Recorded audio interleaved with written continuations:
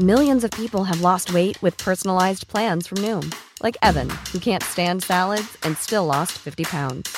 Salads generally for most people are the easy button, right? For me, that wasn't an option. I never really was a salad guy. That's just not who I am.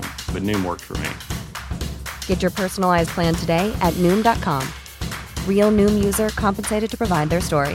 In 4 weeks, the typical Noom user can expect to lose 1 to 2 pounds per week. Individual results may vary. Ryan Reynolds here from Mint Mobile. With the price of just about everything going up during inflation, we thought we'd bring our prices down. So to help us, we brought in a reverse auctioneer, which is apparently a thing. Mint Mobile Unlimited Premium Wireless. How to get 30, 30, bit to get 30, bit to get 20, 20, 20, bit to get 20, 20, bit to get 15, 15, 15, 15, just $15 a month? Sold! Give it a try at mintmobile.com/switch. $45 up front for 3 months plus taxes and fees. Promo rate for new customers for limited time. Unlimited more than 40 gigabytes per month. Slows full terms at mintmobile.com. Burrow's furniture is built for the way you live. From ensuring easy assembly and disassembly to honoring highly requested new colors for their award-winning seating, they always have their customers in mind. Their modular seating is made out of durable materials to last and grow with you. And with Burrow, you always get fast, free shipping. Get up to 60% off during Burrow's Memorial Day sale at burrow.com/ACAST. That's burrow.com/ACAST. burrow.com/ACAST.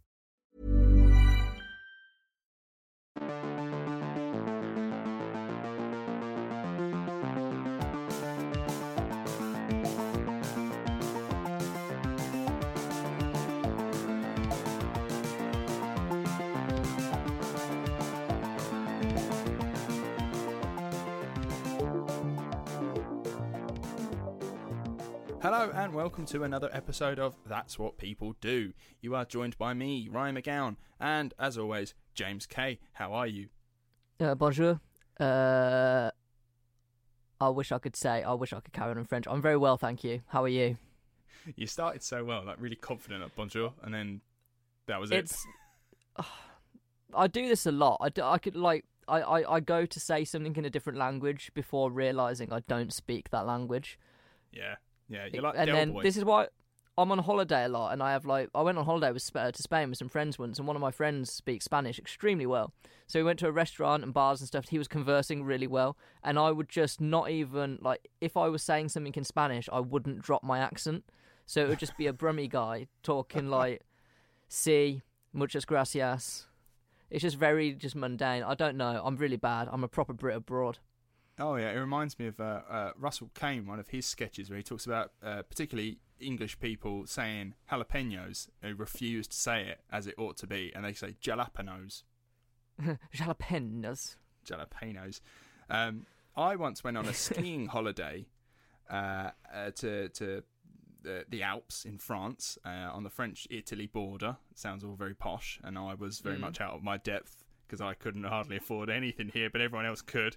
Anyway, whilst there, I at the time could say like hello, thank you, how are you, that kind of generic stuff like most British people could do. But one of the people we were with could speak rudimentary French. She'd lived in Paris for a little while, so could kind of get on, but wasn't overly confident with her French. So I remember one particular night we're in a restaurant, and we literally just looked at her and was like, "Can you please tell the man I want this?" And she's like looking at us going, "Oh, fuck, I don't know that word," and then was really trying her best. Restaurants can be difficult. I learned how to order steaks in Spanish. I know as a vegan, shocking, but once upon a time I ate steak. So, how dare you? Muy hecho is well done. I don't know why you'd want your steak well done. If you're going to kill an animal and eat it, just fucking please eat it properly. Don't overcook it to the point where it has no taste. That's just an insult to the cow. Medium is just regular. Oh, okay. And they also do blue in Spain, which is very much just a kind of like your cow. It's still alive on your plate. You slap it on one side and you slap it on the other. You just singe the skin and then you put it on the plate. Yeah, just sear it a little bit and that's it. It's not bad. Anyway, massive tangent before we've even started. First of all, I'd like to say congratulations to us. If I had a party popper, I would pop it right now. Guys, we've reached 10,000 listens, which I am absolutely fucking just blown away by. That means that That's what people do. That's our show. That's what people do has been listened to 10,000 times. And that is from you guys listening right now. So, thank you very, very much. That is honestly, like, genuinely so great, because I think once we started this, we weren't really sure where it was going. We didn't really know what was going to happen. And we kind of just plugged away. We kind of just carried on doing it regardless of everything. And I think we've had so many obstacles that we'll get into when we do our 2-year special in a few months' time. But one of the obstacles as well, obviously, was COVID. And I think we adapted. I think we had a week of, and then we adapted quite quickly. And we literally haven't seen each other in over a year now. We've been doing this remotely for a year. That's mad. I don't even know what you look like anymore. I've changed completely. Do you know I've shaved my head now? I think you had a shaved head when I last saw you, and then you grew it, and then you shaved it again. Well, since then, it grew back into luscious locks, and then I shaved it again, so I'm bald again now. That's how long it's been. You've grown your hair and shaved it again. It got to the point, though, because there was no barbers open to get my hair cut. I just got fed up with it, so it's gone. And I quite like it, to be fair, so it's staying gone. Go for it, yeah. I mean, it looks good when you're in hats now, like having shaved sides. It always looks good. And I always wear hats. I'm always in a hat. We need to get hat merch. That's what we need to do. A lot of hat merch. So, thank you very much to everyone who has listened to the show, everyone who has donated to the show. We've had a few people message us recently asking if there is a way to donate to the show. Just on a quick aside on that note, we always mention it if you make it that far into the end, because my ending of episodes I know is atrocious. I'm off script, and you can damn well tell. At the end of every episode, I just, as an aside, mention that we do have a Ko-fi page where you can, if you wish, donate to the show. It's not a subscription. If you feel like we deserve just even £1 of your own money, there's a way to do that there. So, just because we've had... one day I'm going to completely shock you, and I'll just do the ending. Yeah. And that'll be the first time it's ever happened, and no one will know what's going on. Yeah, they'll think, is this the end? Because James doesn't do the end. No, he usually just goes quiet, and at the end goes, ta-ra. But then I assume that not many people know who actually does the end, because I think as soon as we go, and that's that person, they just stop listening. That's fair. I mean, I completely understand it, because I would 100% do the same. You're here for the content. Yeah, I'm here for the content. So instead, do you know what? Because you're not listening, guys, I'm going to spend the first 10 minutes telling you about how you can support the show. No, if you do want to support the show, you can head over to our Ko-fi page. There is a link to it on our social media. We've got a link tree. Just click on that. It's like the first link on there. So yeah, if you wish to, there it is. And that is all I'm going to sound it for now. So let's crack on, shall we? Where were we? So last week we covered Oswald Mosley during the Great War and at the beginning of his political career, as he jumped from Conservative to Labour Party before quitting when his economic plans weren't taken seriously enough. He then went on to form his new party, imaginatively called the New Party. So, I have railed on him pretty hard in the last episode, and will likely continue to do so in this episode, but I'm looking at him with 2021 eyes. Back in the 1930s, Oswald was hugely popular to the electorate. Remember, he was this young, dynamic, passionate speaker, and when he left the Labour Party, fuck me, it caused waves in the political sphere. Public opinion was that Mosley should be running the Labour Party, not old Ramsay MacDonald with his outdated methods. In fact, believe it or not, Oswald was tipped to be a future Prime Minister. And it was looking like squeaky bum time for Ramsay MacDonald. His Labour government was only a minority government, and Oswald, with his new party, was a threat because it could potentially take away votes from him.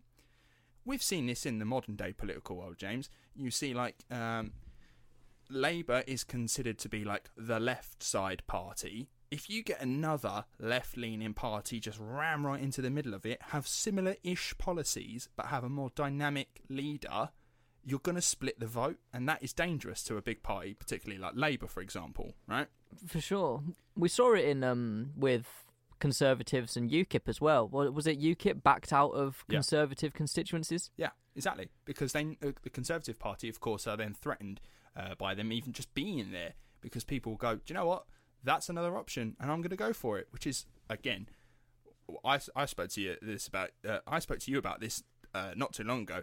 I'm completely against partisan politics. I want to scrap parties. I have an idea. I have a theory. I'm a bit Oswald Mosley about it. It's a bit left wing. But, yeah, anyway, I'm not getting into it because this is not the time for it. It's just going to be potentially another long episode, so I'm not doing it. So, this fear that votes could be split was intensified when the Labour MP for Ashton-under-Lyne died very, very suddenly. And because he's died, a new MP needs to be elected, so a by-election was called. And the new party's presence did exactly what the Labour thought would. It split the vote, which allowed the Conservatives to actually take the seat. Now, Oswald's new party was beginning to gain support, and you can see why. Now, there are two modern-day equivalents. Now, James, last week you mentioned the Brexit Party and Change UK, or the Independent Party. So, we're now going to talk about it. Nigel Farage with the Brexit Party, which was, if anything, a political statement more than anything at all, which was there to capitalise on the emotions of the people, right? Brexit was happening. Mm-hmm. He's a big proponent of Brexit. He ditched his old party of UKIP, which he created, formed the Brexit Party completely out of fucking nowhere, and was like, right, for all of you, was it 52% of the people that voted for Brexit? This party is for you specifically. This is what it is. And they kind of tried to capitalise on the moment. I remember I actually saw a Brexit Party bus come through Southend in Essex, and I saw Nigel Farage on it, and I was very tempted to throw a donut at his face, but there was too many Brexiteers hanging around, so I couldn't. But yeah, their job was to capitalise on the moment. And unfortunately, they really didn't. They didn't do that well. And they're now called Reform UK because Brexit is done. So what is the point in them? And they're trying to stay alive because, obviously, remember, famously, if you want to join Brexit Party, you had to pay £25 up front. That's ridiculous. Oh, yes. And you still have to if you want to join Reform UK. You have to pay £25. And, of course, £25 is just going to go really to Nigel Farage. What are you paying for? Do you get nudes? Is it an OnlyFans? What? it's an OnlyFans for Nigel Farage. Fuck me, that'd be fucking brilliant. Nigel Farage and probably Anne Widdecombe's in there somewhere. Oh, of course, yeah, I forgot Anne Widdecombe's in there. Ironically, then got elected as a member of the European Parliament before Brexit happened. She's a funny little one, isn't she? Can you imagine the OnlyFans for Nigel Farage just sitting there with a pint and a fag in his mouth? Just butt naked. Butt naked, yeah, with some stockings on. That'd be fun. Anyway, the second example was the Independent Party, which you referenced to last week, which was headed by the one-time starlet in the political sphere, Chuka Umunna. Do you remember him? Yeah, I do. Yeah, bald bloke. He was part of Labour, quite outspoken. He was relatively popular, I would argue, in some ways, but not completely, obviously. A bit of an Oswald Mosley of his time. People saw him as like an up-and-coming new political guy, potentially a Prime Minister in waiting. But no, Chuka Umunna wanted to protest Brexit. Him and the Independent Party were calling for a second referendum on Brexit, which is a touchy subject. But they too changed their name to Change UK when a general election came to try and make themselves a bit more, because they were just like, oh, we're just a bunch of independent MPs now joining up as a group, and they just didn't really know what they were doing. They lost all of their seats in Parliament, and most of them jumped ship, including Chuka, who not only left his party, Labour, to do this, he then left Change UK and has now joined the Liberal Democrat, a party that is practically extinct today. So yeah, well done, Chuka. Your career is going brilliantly. Yeah, that was a shocking career choice. Oh yeah. Now, ironically, I'm more of a Liberal Democrat than I am a Labour man. However, I'm very aware that the Liberal Democrat practically doesn't exist, so I have to kind of go for the nearest thing, which is Labour. We did that test. You sent me that test the other day, which I did for the political leanings, and I looked at it and thought, "Fucking hell, I'm an extremist." You are, yeah, more so than I am, yeah.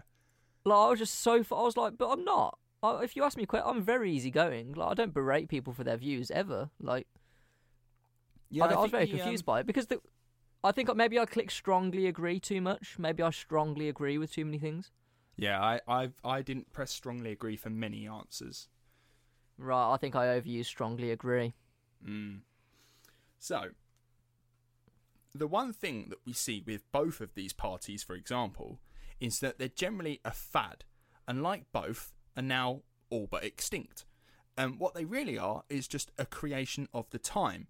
It's something different from the norm, right? It's a desperate attempt that must capitalise on its momentum, or it will die very quickly. Okay, and Trump is probably the best example of that actually working. Okay, so people were fed up in America of the status quo and wanted to just fuck up the system, and they did. They got a sort of a jokey president to come in, someone who embarrassed the political climate of America, and now you have Biden's come in, and really he has the onus of improving things, or he has to risk another Trump happening. Do you know what I'm saying? If he just carries on the whole, like, what presidents would do before, the kind of thing that made people upset in the first place, you're going to get another Trump. It's almost like a teacher lesson. You know, this is what we do. We will elect a fucking idiot in there if you don't fucking buck up your ideas. Yeah, and I look at Biden and I think you weren't it, were you? You're just not. You weren't the answer. No, I don't think he is. I think he's just I called it by saying that what he will do is bring back the status quo. He will do everything in his power to just normalise everything. Everyone was like, "Oh, it's a Democrat in power." Blah blah blah. He's a left-leaning person. Blah blah blah. Yeah, that's cool. But realistically, what his job is to just stabilise what's gone on. He will do absolutely nothing. If he gets a second term, you might see something. That's if he survives to a second term, to be fair. But yeah, I don't see nothing happening. Almost like Keir Starmer now. Keir Starmer, he's nothing. He's nothing. He will not do anything. He is a flannel. Word, good one. Now, really, what these parties do is they can give you a sense of the public's feelings. Okay, what people begin when people begin to support Donald Trump over what should be a safe candidate, it shows that something has gone wrong, all right? And it can inspire change politically. And Oswald's new party would go the same way. You see, the country was in a pickle, as I mentioned last episode. They're in the midst of the Great Depression, and people were getting properly desperate. They didn't want stuffy old politicians spouting the usual rhetoric. They wanted a fresh, new face who said they would do something about it.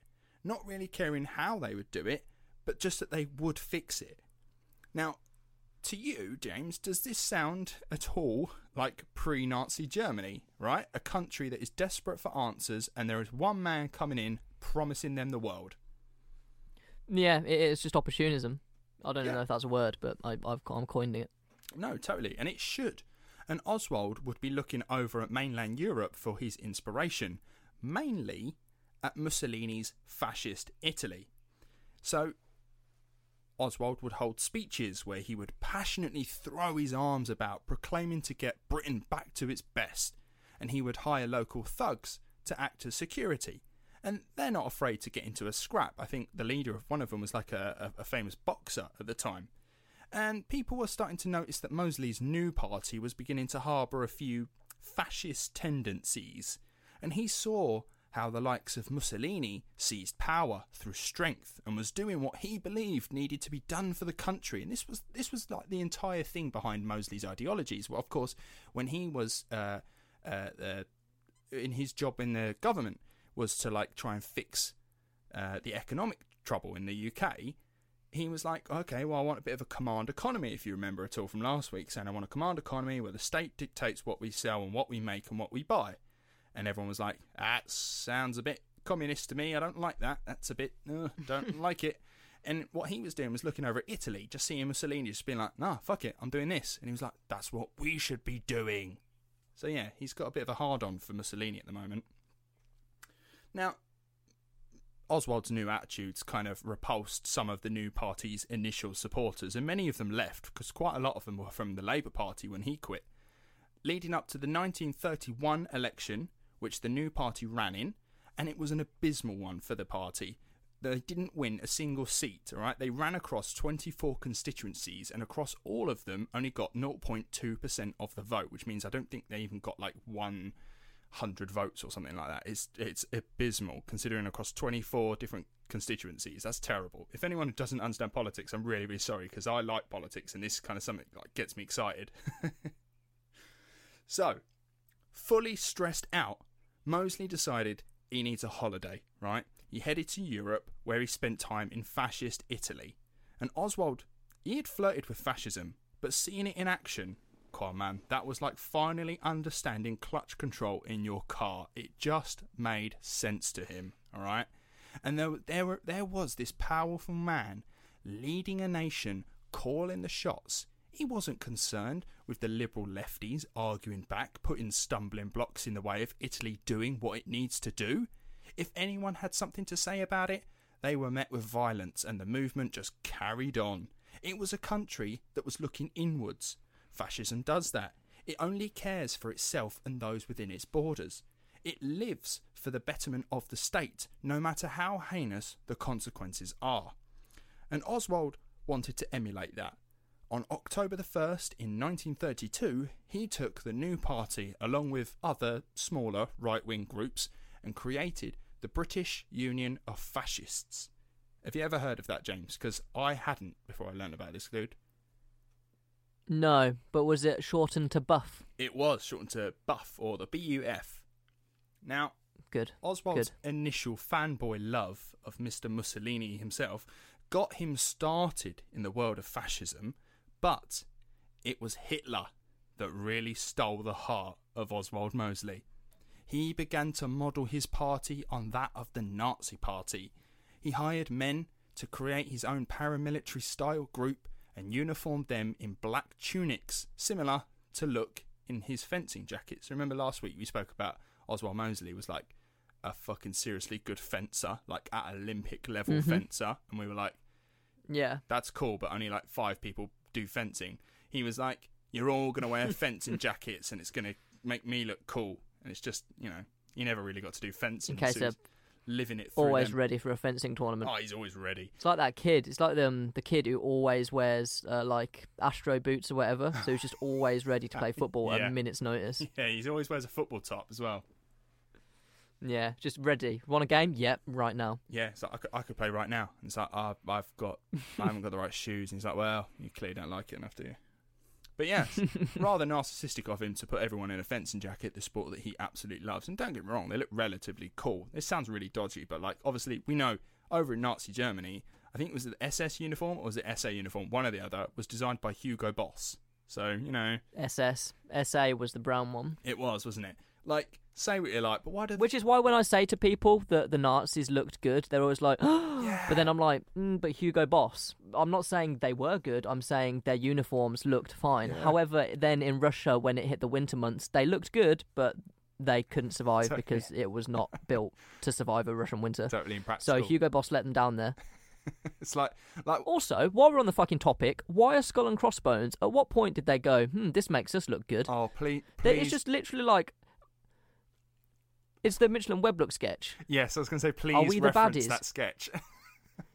It's like, yeah, surely someone at some point would have looked at that and gone, hold on a minute, we're the baddies. That is one of my favourite sketches of Mitchell and Webb. Nothing else beats it, I don't think.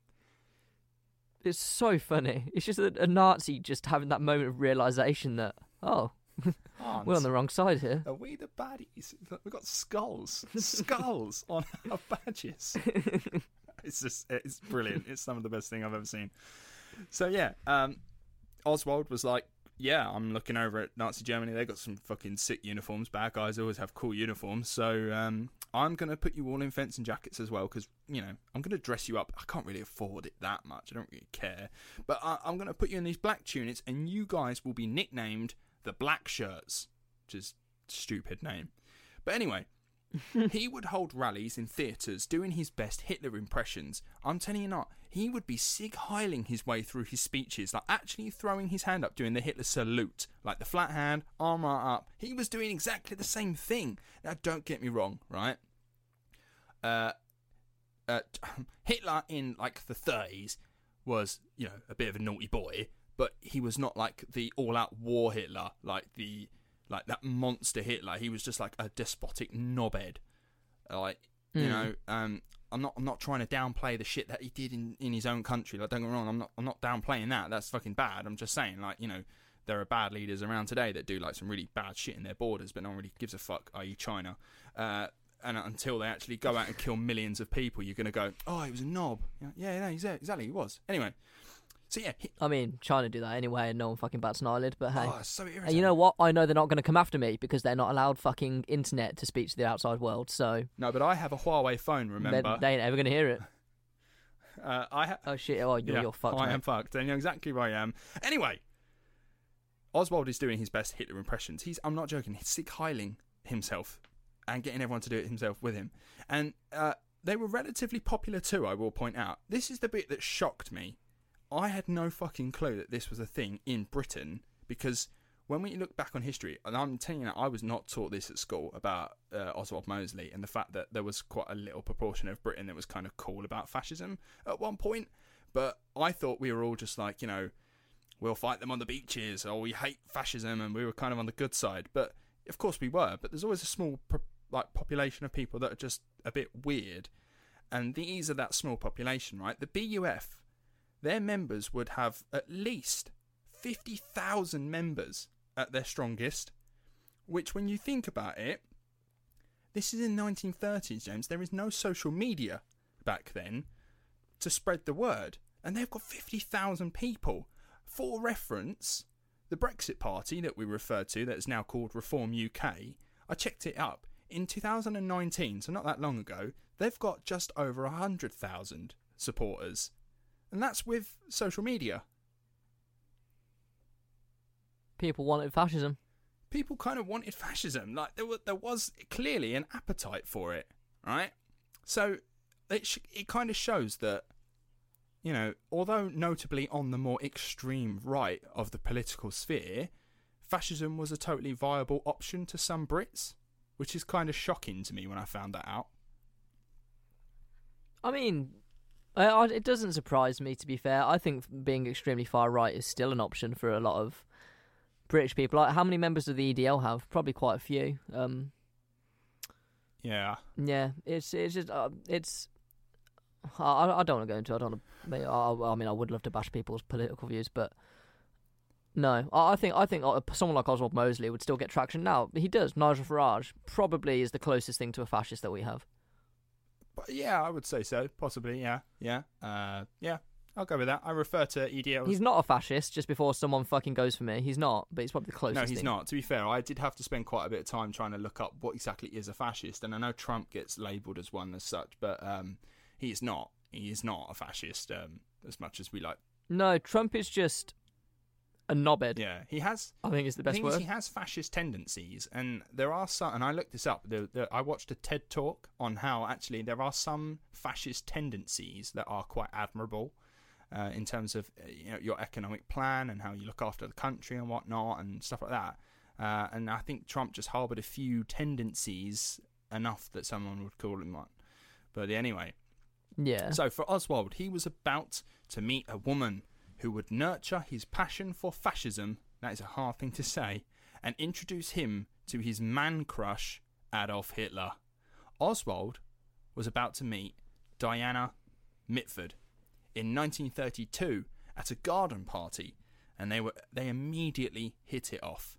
Now, I don't want to be a typical bloke about this, James, but Diana Mitford, in her younger days, was a striking looking woman. Like, she was quite a good looking lady, right? And Oswald, being the adulterous husband he is, couldn't help himself, and the two began an affair.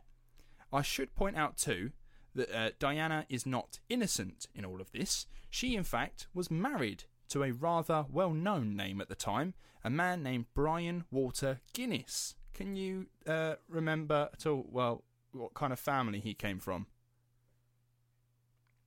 Who, sorry? Mr. Brian Walter Guinness. Guess what he does? It sounds very well-to-do. He does. Can you guess what he does for a living? Probably some sort of banker or something. Oh, no, you've missed it. Oh, he's a career politician? No, the clue was in the name, Guinness. Oh, is he a fucking beer brewer? He is a member of the famous brewing family of Guinness. Yeah, he is. That's quite interesting. Yeah, she was married to him. Quite young. They were like 21 or something when they got married. But, you know, he really wasn't for her. So, credit where credit's due. She actually left her husband and left him for Oswald, who then put her up in a house where she would live alone with a skeleton crew of staff to, you know, do everything for her, because at the end of the day, aristocrats have got an aristocrat. But Oswald, he didn't really have the same sort of, you know, oh, I'm going to leave my wife for you, Diana, because he didn't. He made the ultimate dick move and was like, I'm going to have my cake and eat it. And he did. But, you know, for Diana wouldn't have to wait long. Oswald's first wife, Simi, who there's a picture of her on our social media if you're interested in what she looks like. She unfortunately died a year later in 1933, making him a free agent to pursue his new squeeze. But no, he couldn't marry yet. You see, Oswald, James, he was too devastated by the death of his beloved wife. In fact, James, he was so devastated that he started sleeping with her sister. Oh, for fuck! There's a lot of that, isn't there? Yeah, I remember I mentioned that last week, that he slept with his wife's sister, and he slept with the stepmother as well, and you're like, oh, God. So, just stop sleeping around in people's families. Oh, mate, it's just aristocrats, isn't it? I think that's what they do. So yeah, he was so weird people. Yeah, he was so devastated by the death of his wife that he just had to sleep with her sister to maybe try and get a bit close to her. But whilst he was doing that, he was still sleeping with Diana, who's living in his house on her own, waiting for him to sort of, you know, make the move. But, you know, for whatever reason, Diana actually left the UK and she went to Germany in 1934 to hang out with her sister. Now, I'm just going to speculate here and say that really what she did was try and get away from Oswald. Maybe she thought, absence will make the heart go stronger. If I leave, he'll be more into me and whatnot. But yeah, while she was there, she was introduced to Hitler through a friend, because, you know, we've all got friends. That's just someone you meet at a fucking pie, though, isn't it? You know what I mean? Casually. I'd like to introduce this man. This man's Mr. Adolf Hitler. He's the Chancellor of Germany, blah, blah, blah. Oh, hello. Nice to meet you. What are the odds, you know? And, yeah, they kind of hit it off as well. In fact, she was a guest at his first Nuremberg rally and was even chauffeured in a limo to the Berlin Olympic Games in 1936. Meanwhile, Oswald was trying to establish his British Union of Fascists in the UK. Seeing the escalation of violence and prejudice caused by fascism over on the continent of Europe, that doesn't make sense, on the continent of Europe, anti-fascist groups in the UK were calling out Oswald's BUF. But despite this, he developed a following, particularly in the East End of London. Hey, I'm Ryan Reynolds. At Mint Mobile, we like to do the opposite of what Big Wireless does. They charge you a lot, we charge you a little. So naturally, when they announced they'd be raising their prices due to inflation, we decided to deflate our prices due to not hating you. That's right. We're cutting the price of Mint Unlimited from $30 a month to just $15 a month. Give it a try at mintmobile.com/switch. $45 up front for 3 months plus taxes and fees. Promo rate for new customers for limited time. Unlimited more than 40 gigabytes per month. Slows full terms at mintmobile.com. Everyone knows therapy is great for solving problems. But getting therapy has its own problems too. Like finding the right therapist, fitting into their schedule, and of course, the cost. Well, BetterHelp can solve those problems. It's totally online and built around your schedule. It's surprisingly affordable too. Connect with a credentialed therapist by phone, video, or online chat, all from the comfort of your home. Visit BetterHelp.com to learn more and save 10% on your first month. That's BetterHelp, H-E-L-P. Now, in April of 1934, Mosley held several meetings at the Royal Albert Hall, with 10,000 people coming to listen to him, and all without any hiccups or violence. That's quite a sizable audience as well. 10,000 people come to listen to your fascist chat.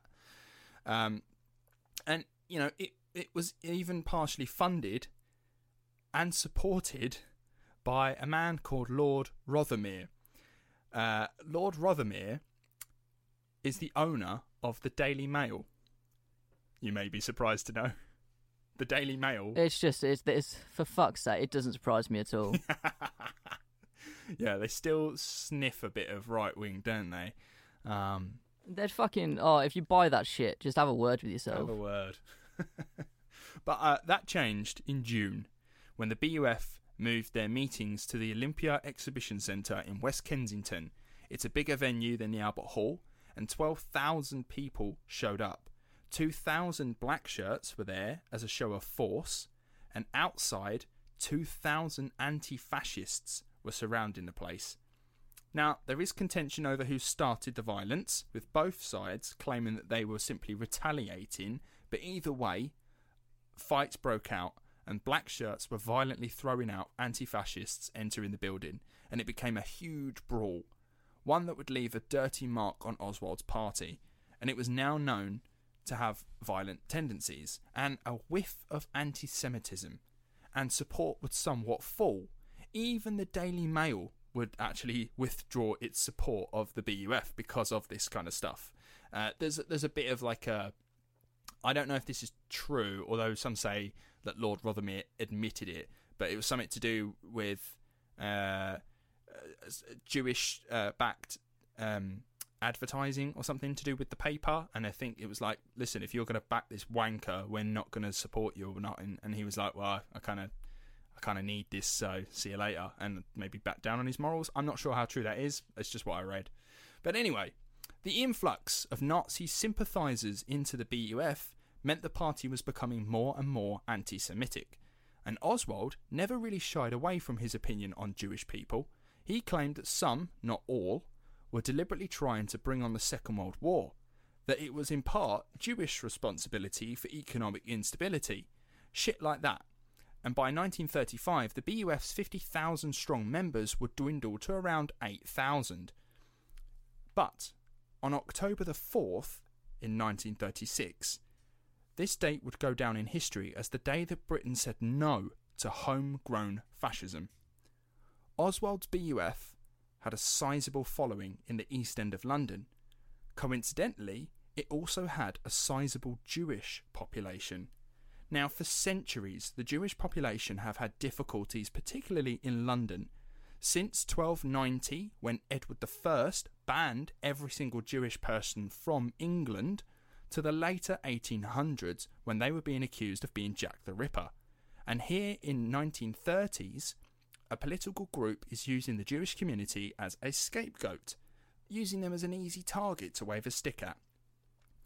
So the BUF had marched several times through the East End of London, making their feelings known. But the Jewish and anti-fascist communities had had enough. Another march was scheduled for the October 4th. A petition to the Home Office to have it stopped was rejected. Instead, a police escort was ordered to try and minimise any potential outbursts. It would be a bit of a disaster. Locals of the area used homemade barriers to blockade Cable Street in East London, which was a main road the BUF would go down. But 3,000 BUF members with their black shirts, led by Mosley, came straight through, breaking it apart, and now they had weapons. Fights broke out between the 20,000 protesters and the BUF. They were massively outnumbered. There was 3,000 of them and 20,000 protesters, and this fight was just like, we're going to take them all. And the police could only try to stop the mass brawl. In all, around 150 people were arrested and around 175 people were injured, and the event became known as the Battle of Cable Street. Now, I can't say I've ever heard of it, I'm afraid. No, neither had I until I had done the research on this. In fact, there is a big mural in Cable Street that depicts this, and it was like done fairly soon after. That was them saying, nah, fuck your fascism shit, I'm not having it around here, we're not having it. I have difficulty with this episode, to be honest with you, in expressing how crazy this all looked. Of course, as we always do, I will post some pictures on our social media for you all to look at, because really the similarities between Nazi Germany are actually staggering. The BUF flag, for example, was a red background. In fact, James, whilst I'm describing this, grab your phone and just quickly have a search for the BUF flag. As I'm describing it, you'll see it. It has a red background with a white circle in the middle, Oh, yeah, I've seen this before. Yeah, inside that circle was a blue circle and a white lightning bolt, clearly in reference to Hitler and his SS. Now, his black... What worries me is the second one down, you can buy it. Oh, really? You can buy it? £5.50. £5.50. I wonder where the money goes to. Thewarstore.co.uk. You get 3 in a pack. Yeah, 3. Wow, bargain. Love. I can put them in all my rooms. That is shocking. So they had black uniform, which was evidently styled after Hitler's SS. They had big flag waving banners being held at the front of a parade of men marching up the street in their uniform. And really, it's scarily like Nazi Germany. Like, if you have a quick look on Google Images, you can see Oswald in his black uniform, everyone else in their black uniform. They're all standing around with a Hitler salute in. He's marching along with his big fucking pantaloon trousers and high boots. It's scary looking, really. And it's so... It just makes you think how easily it could have been for Britain to maybe have slid down that fascism pole and gone into that sort of way. But yeah. Yeah, it makes sense. Scarily like Nazi Germany. Oh, and speaking of Nazi Germany, Oswald would visit Germany 2 days later to see his lover, Diana Mitford, who was still living it large in Nazi Germany at the behest of Nazi higher-ups. Oswald was ready to commit to Diana and married her, and the venue was quite a notable one. They were married at the home of Germany's Minister of Public Enlightenment and Propaganda. Do you know whose home that was? Germany. The light of who's Germany. Goebbels? It was spot on. Yeah, nice. Joseph Goebbels' home. They got married in. A strange place. It must have been a big classy home. affair. Yeah, must have been lovely. Well catered. Well, and thanks to Diana's connections, their guest of honour was Oswald's man crush himself, Adolf Hitler. He actually got to meet Adolf Hitler. Bloody hell, he must have fucking come everywhere. Oh, honestly, I really want Oswald to have been following Hitler around at the reception, trying to talk more about his political party and just watching Hitler try and walk away from him. It's like, you've got to see the costumes. I designed them myself. And he's like, okay, yeah, great. We've got Hugo Boss to do it. Yeah. That's cool. Look at our flag. The flag is so cool. He's like, okay, yep. All right. Someone get this knob away from me. I really want that to have happened. But Hitler actually sent them a framed picture of himself when they had their first son born. I think his name's Max Mosley. If anyone remembers the name Max Mosley, he was like a president of a racing federation for quite a few years. He was a race driver, quite famous. But yeah, when he was born, Hitler sent him a framed picture of himself because you know, fascism and whatnot, and being all Hitlery. Have a picture of me. Well done. Congratulations. But yeah, so we don't really know what was said between Oswald and Hitler, if anything was said at all, but Oswald was convinced that Germany was just not a threat to Britain, and he believed that an alliance between the two nations would be more beneficial, hoping himself to become the de facto leader of this new fascist Britain. Which totally could have happened. There's a documentary about how, like, if Nazi Germany had actually won the Battle of Britain, Operation Sea Lion had gone ahead and they'd actually invaded Britain, what would it have looked like? It's quite scary looking. If Hitler invaded England? Yeah. Yeah, it would have been awful. To be fair, it would have been every man for them fucking selves. What's it called? Total war? Like, everyone would have just picked up guns. Yeah, it's difficult, isn't it? Because supposedly, and this is apparently fact, Hitler wasn't overly keen on fighting Britain during the Second World War, and it would have been more of like a last minute, fine, if I have to, I will. But as far as I'm aware, he wasn't keen on invading Britain. He wanted Britain to stay out of it. He was kind of, he admired the British Empire and kind of wanted to have his own German one to rival it in some way. But yeah, and when we were like, nah, sorry mate, we like Poland, he was like, oh fine, fuck it, alright, go on then. And then had it. But yeah, I mean... Czechoslovakia as well. We just let them have Czechoslovakia bombs when we stepped in. Yeah, we didn't really care about Czechoslovakia. I mean, we literally said they could have it. We gave them the green light. We did. We literally said, oh, fine, we'll look the other way for a second. Then we waved a piece of paper out of an airplane and went, they're invading the rest of it. Ah, shit. But anyway, with wild fantasies in his head and the approval from fascism's answer to God, Oswald headed back home with his new wife to face the consequences of the Battle of Cable Street. Now, as I said just a second ago, the locals of the area of East London that the Battle of Cable Street happened in, they wrote to the Home Office and said, look, we don't want this guy parading around the streets anymore. He's been doing it for a couple of times and we're not happy with it. But the Home Office was like, nah, it's fine, and just gave them a police escort in case anything happened. I just kind of wanted to get your opinion on whether you think that was the right call or not, because I'm assuming they have their right of freedom to express themselves and say what they like and you know, have a march as a protest. They have the right to do that. But should they have been stopped, even though they're kind of a bit fascism and whatnot? Everyone has a right to a voice, I guess. Yeah. Like when we see the EDL lot, like, running around London having a march, I mean, they make themselves look like swats. It's difficult, isn't it? Because there's a blurry line between free speech and hate speech. Yeah. So you can't go around being an absolute prick, and most people would deem fascists absolute pricks.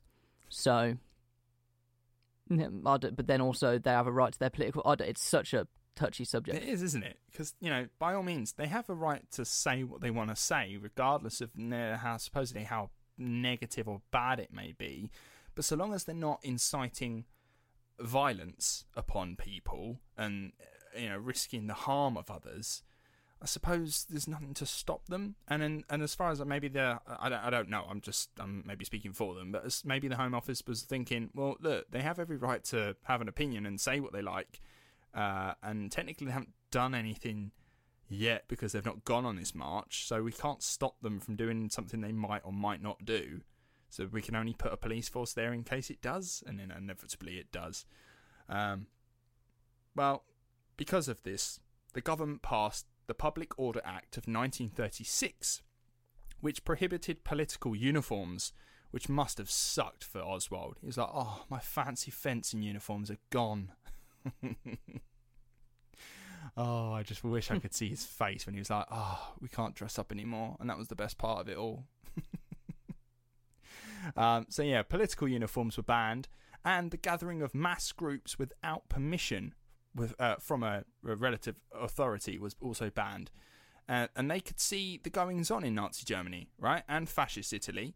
The government, and they knew how powerful symbols, and more importantly, really, a uniform could be. That shit can rally people. Like, if you come from fuck knows nothing, and someone gives you a uniform and makes you feel part of something, damn man, you'll stick to that like shit. You really will. And that's what they could see. Like, particularly, like, they had a bit of a strong following in the East End of London, relatively like working class, poorer people. You give them a uniform, give them a purpose, they'll follow you. And it wouldn't stop them. I will point out, just because he's not got uniform, it ain't gonna stop him. He held his biggest rally at the Earl's Court Exhibition Centre in 1939, where this was mere weeks before the Second World War, and to an audience of 30,000 people. Like, that's fucking insane. His biggest rally before then had 12,000. He's got 30,000 people coming just to listen to him talk. Again, James, if I could get you to quickly have a quick Google. I will post this on social media to get everyone a sense of, like, how scary this looks. It looks like something from an Orson Welles book, like something you'd see in 1984. Type in, James, Earl's Court Exhibition Centre in 1939. Specifically look for Oswald Mosley. And what you will see is a massive auditorium just full of people, and there's BUF flags everywhere, spotlights coming from the top. It looks like a set from a movie. It's scary looking. And you've just got, like, this Oswald figure at the front. Have you found it? Oh my god, yeah, I see it. It looks like a Nazi parade. Doesn't it? That's what I'm saying. It was so eerily like Nazi Germany, like, where he's almost modelling his entire political party and career and the way he looks after Hitler and what he's doing over in Germany. He just wanted to emulate the entire thing. He genuinely believed that if Britain and Germany became like Bezzy mates, that he would become the leader of this fascist country by like just being such a brown nose to Hitler. And I mean, of all the people to fucking emulate, he's probably not the one. No, he's definitely not the one to emulate. No. But their support, the BUF support, it grew a little bit, because obviously it dropped from 50,000 people at its best to around 8,000 people, and at this point there's 30,000 people just turning up just to kind of, I'm not a member, but I'll go along and have a look and see what he's got to say, because they were advocating for peace between the nations. Remember, it's 1939. This is a mere weeks before the Second World War broke out. There are tensions going around, and some people are debating whether we should even go to war. If we remember on our Winston Churchill series, Churchill was like, hey, listen, I don't give a shit. Like, bad stuff's happening here. We should probably go fight and like deal with it. And there were some people in his party that were like, nah, I think we should have peace. And he was like, no, you need to get out. Now, for the BUF, as I say, some of the support grew because they actually supported, and we've mentioned him a couple of times before, the former king, Edward VIII, who abdicated in 1936, but, allegedly, supported Hitler and didn't want war between the two nations. We spoke about him before briefly, but maybe we'll do an episode on him. He's not that interesting, to be honest with you. Sorry, my brain has just gone fried. Remember Edward VIII, so he's the elder brother of our Queen's dad. Oh, he was pally with Hitler a little bit. Yeah, exactly. He's got pictures of him with Hitler in like some time in the 1930s. Yeah. It was all been dug up again recently. Yeah, exactly. It came out on The Crown relatively recently, and everyone was like, oh, what? Sorry, what? The royal family likes the Nazis? And it was like, yep. Yeah. At one point, our king was kind of pally with Mr. Hitler. But yeah, he was like advocating for no war between the two nations, which was a bit sus. And the BUF was saying, hey, listen, we back the old king, we back him. And some people quite liked it. Now, this rally at Earl's Court Exhibition Centre in 1939 never looked, as we've mentioned, more like a Nazi rally. Oswald spoke for several hours, mostly without a script, denouncing any idea of war with Germany. He was calling for an alliance. He wanted Britain to sue for peace and stay out of any upcoming conflict.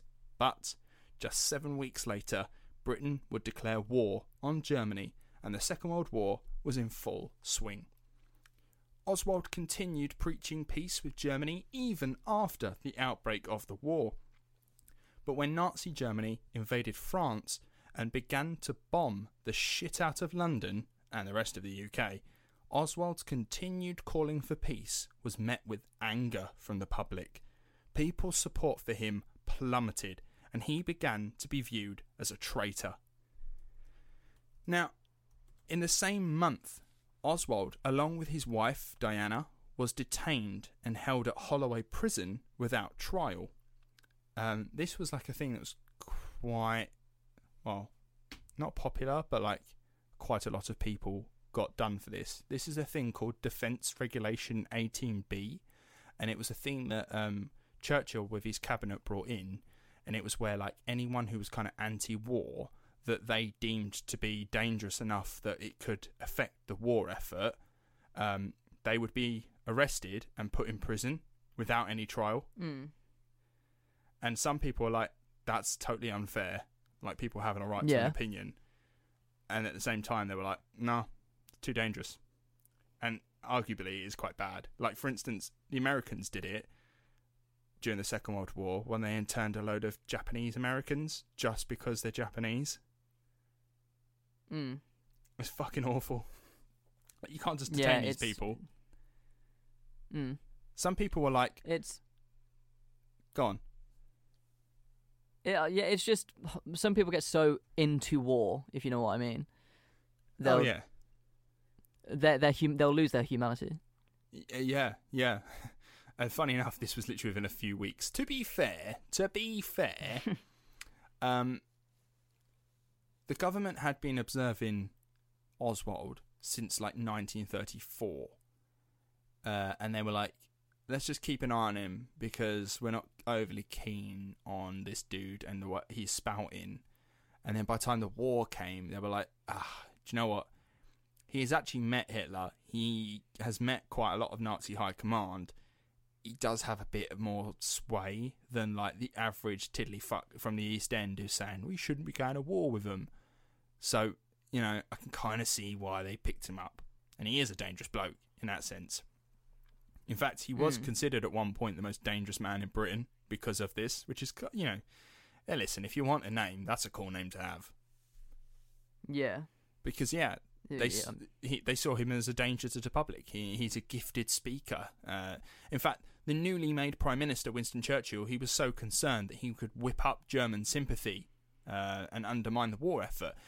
Fun fact as well, Winston Churchill is a distant cousin to Oswald Mosley's wife, Diana, which means he's kind of now, by law, distant cousin to Winston Churchill as well as a queen. Oh, they're all fucking... If I won't finish that sentence. Yeah, the family tree is vast, and they're all connected somewhere. So yeah, they would be held for 3 years without a trial before serving house arrest for the rest of the war. Now, the conclusion of the Second World War and the horrific atrocities that occurred by the Nazi Party that came to light after completely killed off fascism as a legitimate political platform and would, in turn, kill off Oswald's political career for the rest of his life. He did attempt to revive it, calling for a national party of Europe, which is essentially the entirety of Europe ruled by one party, which is a bit weird. In a weird way, it kind of is now. It's almost like he foreshadowed the European Union as it is today. But his idea of that died in its infancy. In fact, he would leave the UK and he would live in Ireland for a time before finally settling down in France. And he was actually a neighbour of former King of Britain, Edward VIII. So, you know, I bet they were quite pally-pally. They're like, oh, you remember Hitler? I remember Hitler. Yeah, he turned out a bit bad, didn't he? Yeah, we don't really talk about that bit, but, you know, we had a good time. But yeah, he tried to stay somewhat relevant in the political sphere. He ran in the 1959 election. He campaigned on Commonwealth members coming to the UK to help rebuild the country, and not in a good way. He wanted to see people that had come from the Caribbean go back to their, quote, place of origin, despite many of them now having been born in the UK. So yeah, that's a little sense of what he's like. Probably hadn't met many people of colour before then. No, definitely not. Definitely not. He was like, no, but they're not actually from here. And it's like, I mean, but they're born here. He's like, well, no, but they're really not from here. Like, it's like, oh, Christ. Oh, dear. There's another guy. Oh, Christ, I wish I could fucking remember his name. Macmillan? I think it might have been Harold Macmillan. I don't know. Oh, my God, I need to... Before I say what I'm about to say, I cannot misquote this dude as saying, like, it was him. Was it him? It definitely was not him. I'm looking at a picture of him, and it definitely wasn't him. Either way, I was watching a video of Oswald Mosley in his 70s doing an interview, and then a video that came afterwards was another political man around the same time. It was literally a year later, and this guy was complaining about basically people from the Caribbean, which is part of the Commonwealth at that time, part of the British Empire, which was obviously dwindling, but still part of it. Saying that these people should like go back to their countries of origin, and this dude was like, "Yeah, but some of them are born here." And he's like, "Yeah, but if 2 English people live in China and they have a son, the son is still an Englishman." And it's like, yeah, but no, but if he's born in China and he lives in China, he can identify as Chinese. He's like, no, but he's an Englishman. It's like, no, that's not how it works. I'm born in said country. But that's just a separate dude, and he was also a piece of shit. But Oswald had a similar sort of outlook on it. He was like, listen, thanks for coming, now fuck off. And I will refer to the Windrush scandal that's of the last couple of years. Conservative Party thought we forgot about that. Anyway, Oswald, from this point on, right, I know it's been very, very heavy, guys. Please, if you're still here, stick with it, right? I'm sorry about this. I know it's been very heavy. What I wanted to do is really sort of cover these war years, because that's sort of when he's at his most dangerous. From here on, it's kind of like sparse. I'm just kind of covering the rest of his life, all right? So bear with me, all right? So Oswald Mosley would go on to run in one last election in 1966, aged 70. But again, his past still hung over him. He did a few interviews later on in life where he was asked about his support of Hitler and if he regretted it at all.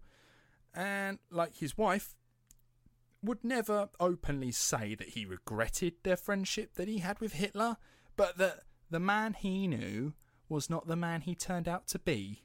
He was always like, oh, listen, whatever he might have did later on, blah, blah, blah, that's not the man I knew. And it's like, yeah, but he's still a piece of shit, man. And you kind of knew what was happening in Nazi Germany at the time with, the oppression of many people politically, religiously, just for their gender and all that kind of shit. But he's like, no, it's not the man I knew. Oh, and also, just to add a few little bit more, bit more spice, he was also sceptical about the true extent of the Holocaust. Being like, hey, listen, I'm sure it happened, but I'm sure it wasn't as bad as everyone thinks it was. Like, the numbers are probably not as big as they were. Because he was there. Now, Oswald... Fucking Holocaust skeptics are weird people. Yeah, they are weird. I don't understand it. Like, why would you lie about it? What do I gain from lying about it? Anyway, Oswald Mosley, 6th Baronet, died on December 3rd, 1980, aged 84. He was once the most dangerous man in Britain, and the closest it has ever got to being a fascist state. Today, we remember him from programmes like Peaky Blinders, and for the most part, he's just a footnote in history that isn't really remembered by many people at all. He could have been one of the political greats, remembered in history as a Prime Minister. Instead, when we do remind ourselves that he existed, all we see is a twat. Now, it is important to talk about these people. When we've had terrorist attacks in the UK, people don't like it when the perpetrator is mentioned by name, or if their picture is plastered over the front pages of the newspapers. They seem to think that it would incite copycats, and many might think that talking about these people, like, for instance, Oswald Mosley, would inspire fascism to rise again. But I disagree. Sure, there is pomp, and everyone likes a uniform, but the best way to talk about these people is to just mock them, to undermine and satirise them. Oswald Mosley wasn't cool. He was a man who had potential, but had a strop that went too far. He's a bellend. That's just my opinion on the matter. James, I don't know if you share similarly in that. Oh, no, he's a massive bellend. Yeah, he's a massive bellend. And I just think it's so important to talk about this kind of people. For instance, I used Tommy Robinson as an example the other week when I was telling everyone that we were going to talk about Oswald Mosley. And when I got him mixed up with Tony Robinson, and I'm eternally sorry for that. Tommy Robinson is a perfect example, right? He's not a journalist. He's a racist bellend disguising himself as one, only concerned with the country's well-being, right? That's what he says he's doing. It's bullshit. Call these people out for what they are, and don't be afraid to talk about them. The one thing they don't want you doing is taking the piss out of them. But ironically, the easiest thing that we can do is take the piss out of them. So just do it. Like, that's what these episodes are about. When we talk about nasty people in this show, and we've spoke about quite a lot of nasty people. Listen, right?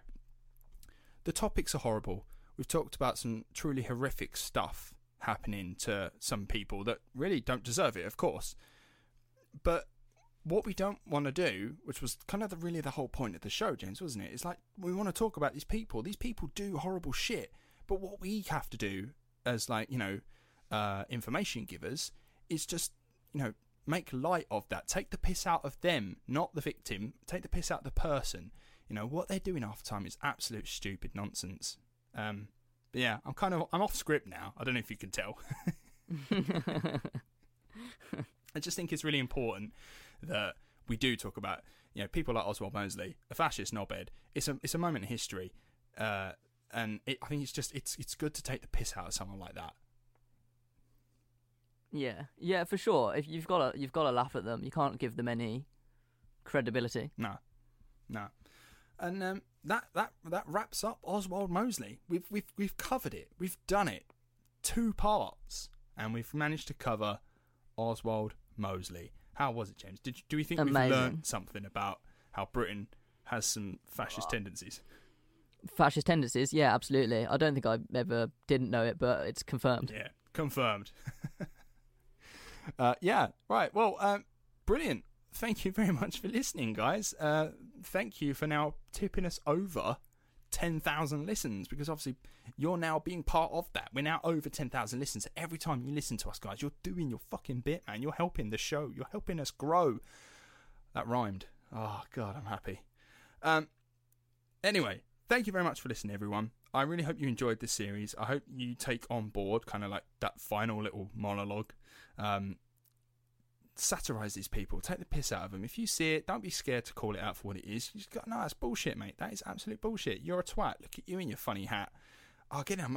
Honestly, James, I think I ought to be a poet, because I keep rhyming unconsciously. And you don't I'm a know poet it. And I don't know it. Damn it.